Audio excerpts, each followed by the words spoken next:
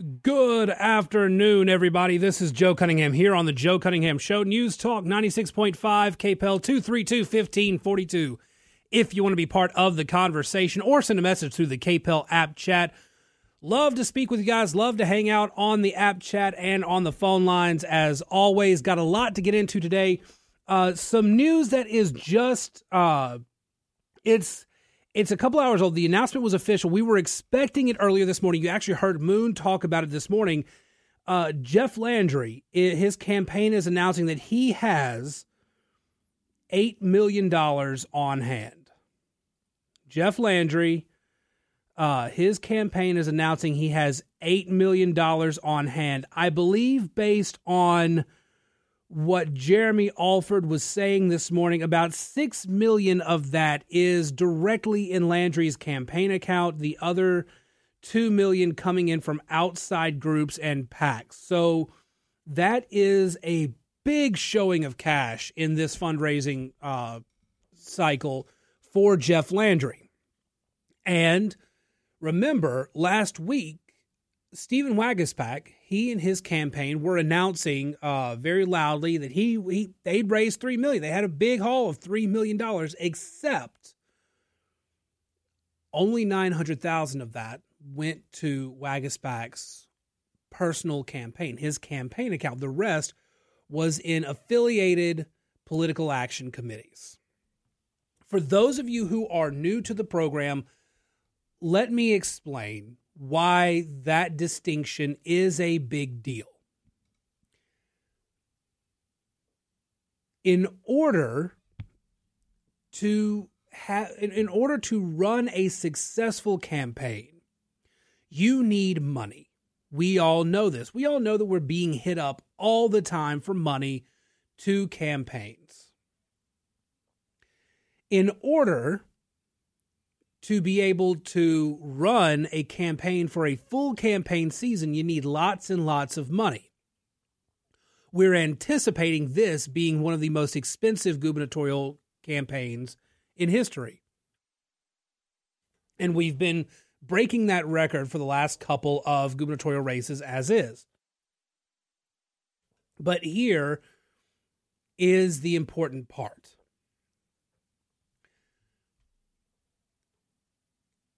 In order for your campaign money to go as far as possible, to stretch as far as possible,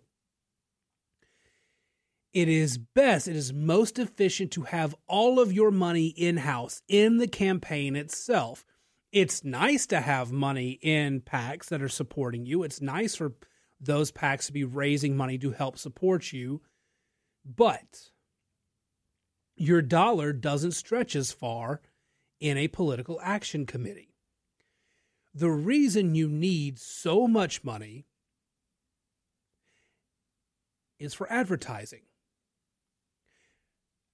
Federal elections law, as it stands right now, requires that media organizations give candidates the lowest ad rate possible. You can't upcharge them, anything like that.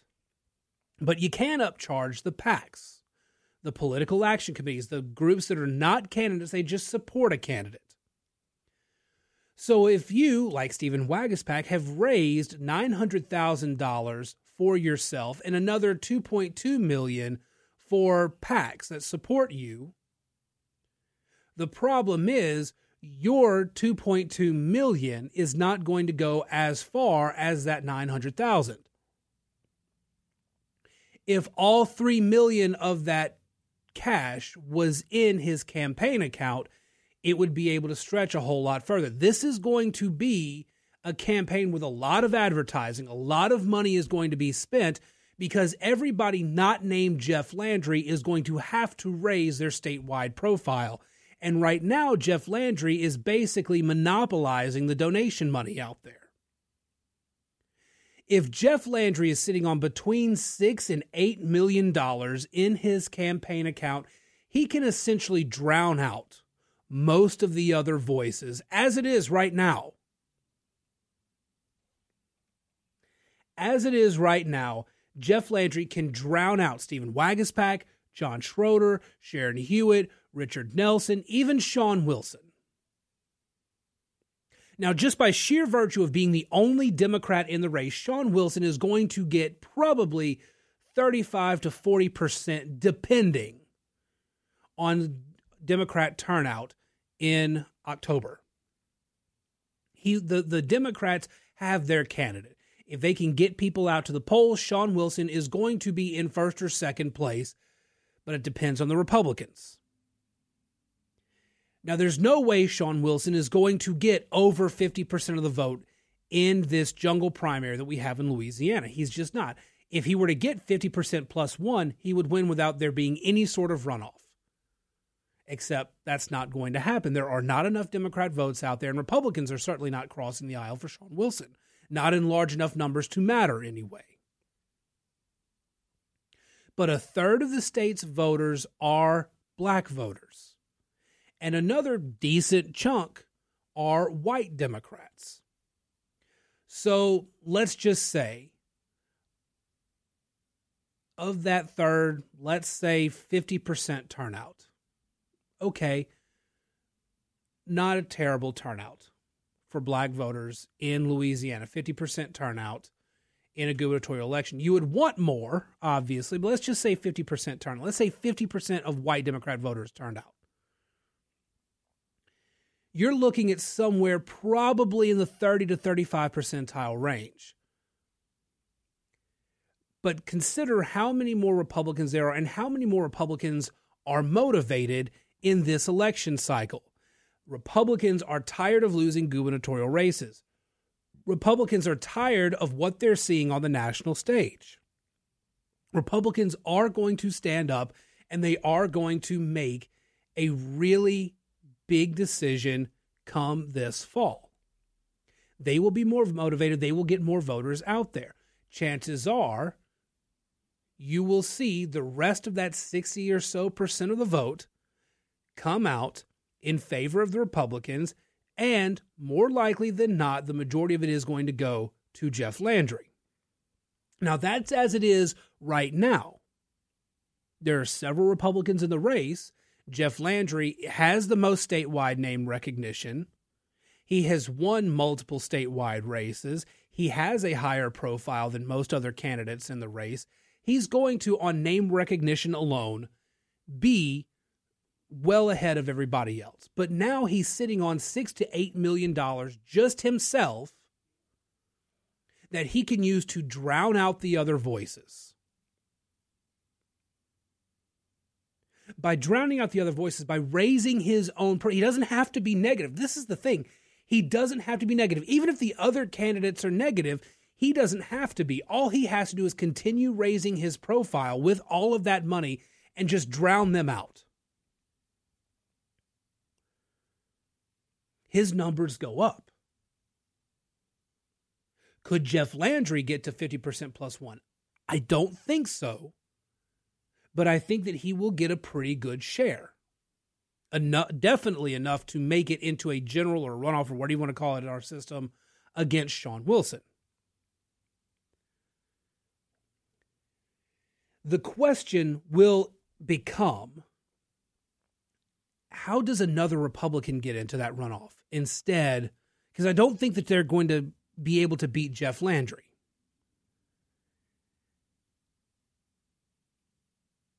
If I were running the campaign, my target would be Sean Wilson.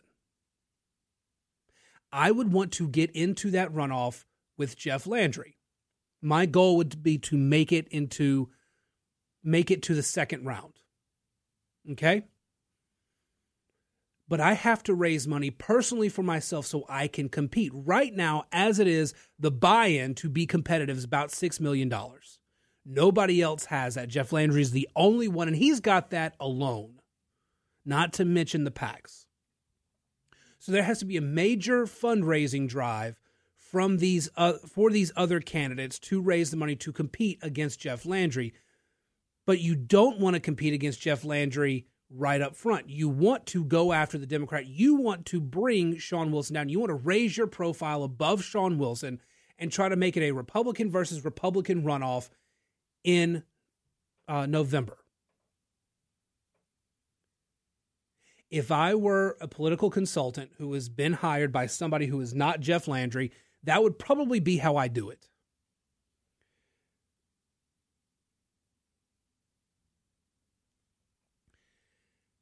Now, not too long ago when I was subbing for Moon, somebody accused me of being anti-Jeff Landry and talking about these opponents of Jeff Landry because I didn't want him to win. That's not the case at all.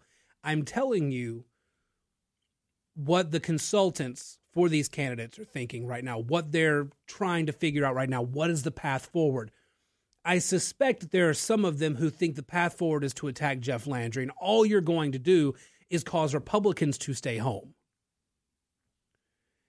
And I don't think that's the right move for any of the candidates right now. You don't want to get your people to stay home. What you want is to get your people to show up and get the Democrats to stay home. If I were a consultant, that's going to be what I'm looking at right now. But I'm not a consultant. Frankly, I have very little care for consultants. But if I were the guy considering the strategy for this election, I would look at Jeff Landry's money and say, okay, I'm not going to compete by taking out Jeff Landry. I need to make sure these other guys don't get in. So I'm working particularly on Sean Wilson because I don't want the Republican base to stay home. 232-1542 if you want to be part of the conversation. Well, let's go ahead and take this break. Your calls, your messages, all that and more here on the Joe Cunningham Show, News Talk 96.5 KPEL.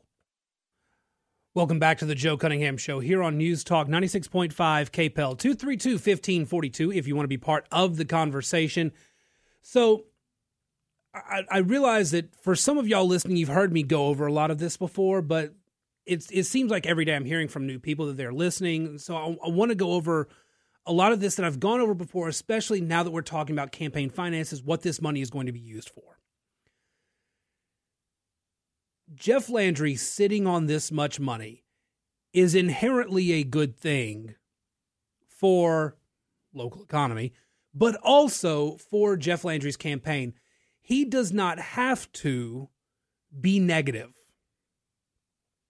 If you're working with limited resources, you're going to try to go negative because your job is to make sure that nobody else can get any further ahead than you. If you're sitting on a lot of money, all you've got to do is raise your profile. The power of positivity will carry your campaign.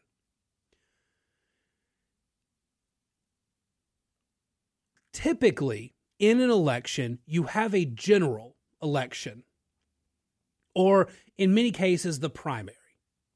Okay? In the primary, all you're doing is you're building up your profile. And so you spend your money with positive messages about you, your plan, your philosophy, everything that's great about you. You spend it to raise your profile, convince as many people to come to you as possible. After that, you have the runoff. Or in Louisiana's case, we have this jungle primary, then we have the general election. In the runoff or in the general election, that's when you start running the negative campaign. It's not because you're trying to keep people. It's not that you're trying to convince people to leave the other side and come to you. You're trying to convince the other people to stay home. It's more or less legal voter suppression, negative campaign ads. And when you have this type of negative campaign going, you are going to get people on the other side to stay home. But the problem is, study after study shows that negative campaign ads also cause you to keep your voters home. Your voters get burned out on the negativity. They stay home as well. We in Louisiana are certainly aware of that. The negative campaigning against Ralph Abraham in the primary caused Republicans to stay home then and in the runoff between Eddie Rispone and John Bel Edwards. So what the Republicans really have to avoid, and why I was saying they need to direct their fire on Sean Wilson, what the Republicans need to avoid is attacking each other. Because they're not going to bring just Jeff Landry's numbers down. They will also bring their own numbers down. You will shrink the Republican base that's going out to vote in the fall if you are only focusing your fire on your own party. But the consultants that are out there, and I've those of you who've listened for a while, you know how I feel about consultants. Consultants forget this part, or they don't know it. They haven't paid enough attention to the data. The consultants that are out there really and truly believe that there is no negative, or there's a minimal enough negative that they can get away with attacking their own side in the run-up to the jungle primary in Louisiana. But what ends up happening is that Republican voters just stay home. They don't come to vote for you because the other Republican sucks. They just stay home. Or they might switch Democrat because they're tired of the nonsense. So every Republican campaign, of the 5 Republican candidates out there, Wagaspack, or of the ones that aren't Landry, so you got Wagaspack, Schroeder, Hewitt, Nelson, those 4. What you've got to do is you've got to stay positive. You've got to raise as much money as possible. You've got to get your message out there as much as you can, because you need 2 things. You need to get your numbers up and try to elevate yourself above Sean Wilson, and you need to be able to compete against Jeff Landry. If there really is enough of the anti-Jeff Landry vote out there, as everybody who's not in Jeff Landry's campaign seems to think there is, you need to be able to make it just you and Jeff Landry so that all of those people can consolidate around you. That's not going to happen in a 5 Republican primary. That's going to happen in a runoff. But I don't trust the Republicans and the consultants in this race to not screw this up for a 3rd gubernatorial election in a row. All right, 232-1542, your calls, your messages, all that and more. Please reach out on the KPEL app chat. I'll talk with you guys there. We'll be back on the Joe Cunningham Show, News Talk 96.5 KPEL. Welcome back to the Joe Cunningham Show here on News Talk 96.5 KPEL, 232-1542. If you want to be part of the program. And so Joe Biden has not announced whether or not he's running for re-election in 2024. He says that he's going to run for re-election. He insists that he's going to, but there's been no formal campaign announcement yet. And it's causing Democrats some concern. Many Democrats right now are out there pointing out that by every conceivable metric, Joe Biden's re-election timeline is well behind where Barack Obama was at this point in his first term. Closed-door meetings are underway as the Democrats are trying to figure out when Joe Biden is going to announce, where he's going to announce, how he's going to announce. He's refused to select a campaign chief. He will only discuss his re-election campaign with two of his senior aides. In an awkward exchange last week with NBC, I'm planning on running, but we're not prepared to announce it yet. So again, he says, yeah, I'm going to run, but he's not saying when he's going to run. Originally, it was going to be shortly after Christmas, to after the State of the Union, to mid-spring, to potentially as late as this fall. It's unclear why. We don't really know why he is waiting so long. But it is causing Democrats some concern.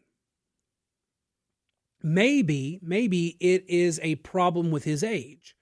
At 80 years old, if he does announce now, that basically throws him into a very tough, grueling campaign schedule between now and the election in 2024. He's got to basically campaign nonstop. Here's his biggest problem. At this point in their administrations, Barack Obama and Ronald Reagan had some issues in terms of their popularity. But they were still able to win re-election. In fact, Ronald Reagan came soaring back and had one of the biggest re-election wins of all time.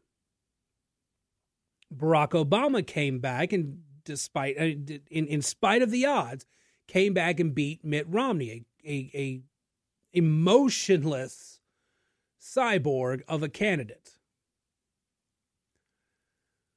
There was no emotion or feeling in the Romney campaign. Had you found a candidate who had the ability to connect with human beings, things might have been different in 2012. Barack Obama was not very popular, but Barack Obama's biggest hindrance was behind him, and that was a poor economic situation. Simply by saying the recession was over, simply by acting like the recession was over or the recession was behind us and that we were getting back on track, Barack Obama was able to convince people that they needed to stick with him rather than go with the Republicans. For Joe Biden, where we're at right now, at this same point, Barack Obama was convincing America that the worst of the economic times were behind them. Right now, every conceivable metric indicates the worst is yet to come. He's still staring down a recession of some sort. Right now, it seems like every economist agrees that a recession is coming. We're squabbling over how intense it's going to be. Is the incoming recession going to be a big one? Is it going to be a mild recession? What's it going to be?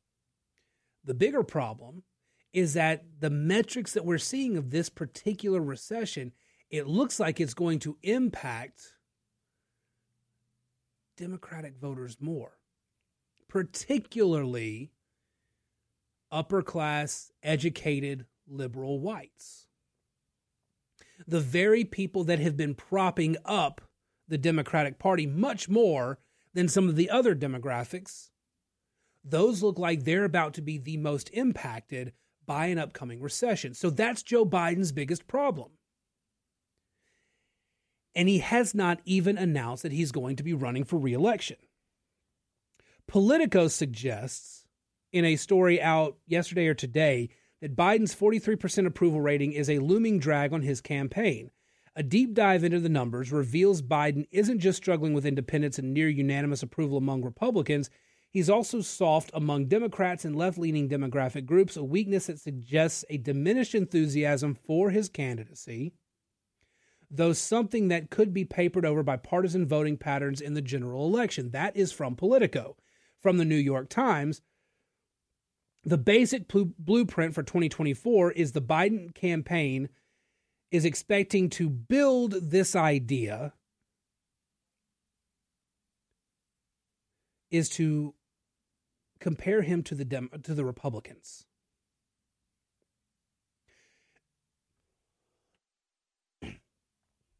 Joe Biden is going to make his campaign all about, well, if it's not me, look who you got. That's not a viable campaign strategy. Remember what I was talking about in the first half of the show. If at this point you are considering going negative out the gate against the Republicans, it means you are going to not only try to wear down your own, the Republican base voters, you're going to be signaling to your own to stay home, whether you intend to or not. By going negative out of the gate, if he's going to make this all about, well, the Republicans are worse than me, then what he's going to do is he's going to tell Democrat voters, I don't have a reason for you to vote for me. I don't have any reason for you to vote for me. And that's a big sign that the Biden team knows there's not a lot for him to run on. They will try to spin as much as they can, but he does not have a very big platform to stand on right now. He can spin as much as he can But if he is unable to convince his own voters to turn out, the Republicans have a big advantage in 2024. And the Republicans can run, well, look at the alternative to us. Look at what they've been doing while they're in charge. See, the Democrats won in 2020 because Donald Trump's campaign was, look at the alternative to me. And what happened there? What happened in 2020? Republicans lost because they didn't offer a plan for why to vote for them. All they offered was, we're not the Democrats. I'm not Joe Biden. I am somebody who's getting out there. I represent you, blah, blah, blah. Even though everything around me is burning to the ground, I'm attacking everybody else. That was Trump's campaign strategy. And there were some good things to come from the Trump administration. But because he was running in attack mode from the get-go, he never really convinced people why he could be the better person for the job. And I know some of you don't want to hear that, but that is what happened. He had no clear campaign message other than constantly attacking everybody else. People did not get much of a reason why to vote for Trump. They were just getting reasons why not to vote for Democrats. Now it's Joe Biden's turn, and he's doing the same thing.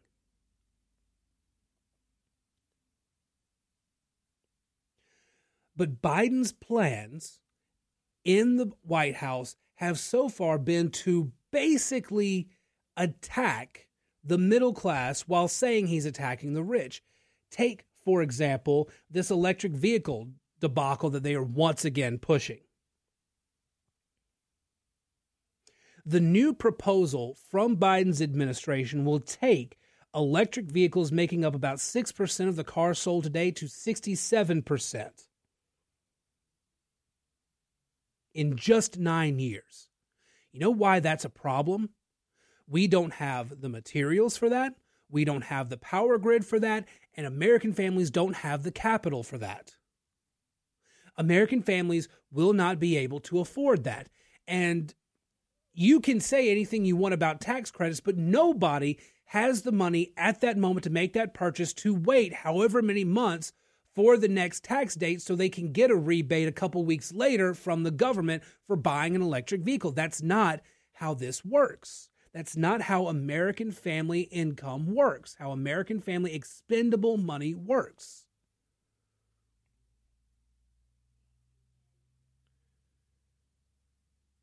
So Joe Biden, his administration is continuing to push the environmentalism stuff, but he's got no plan for winning over moderates and independents and even trying to bring over the Trump skeptical Republicans. He's got no plan for growing his base. All he has is a way to solidify the Democratic base and hope everybody else is too depressed. I don't think that's a good strategy. I don't think that's going to work. From a purely analytical, nonpartisan perspective, I don't know how you can take the conditions on the ground right now, take where your administration has gone, play only to your base, and come out with a win in 2024. Joe Biden was able to win because people were tired of the alternative, and so they went with him.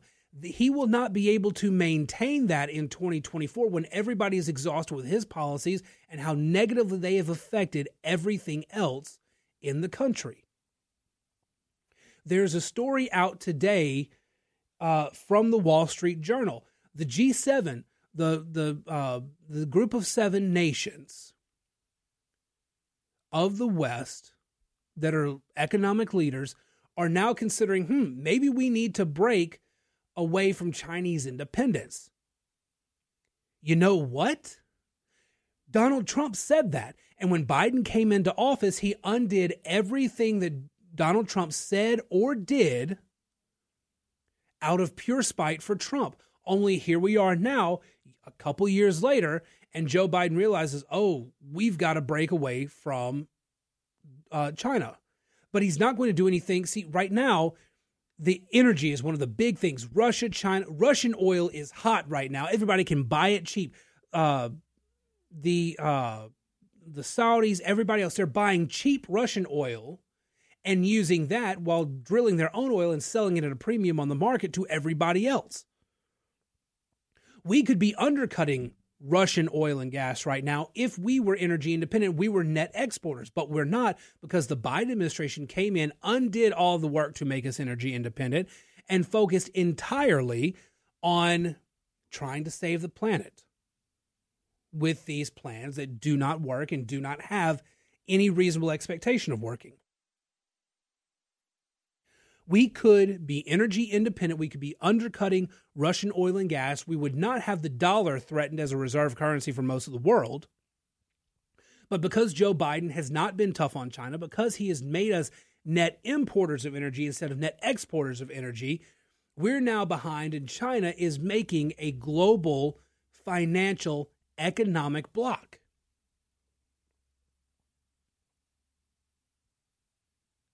And the Biden administration is helping to fund or helping to create a whole new economic crisis on the world stage, because now there are two spheres of economic influence, the U.S. and its allies and China and its allies. And that is not stable. That is a destabilizing financial situation. The International Monetary Fund is warning that this would be bad for the global economy.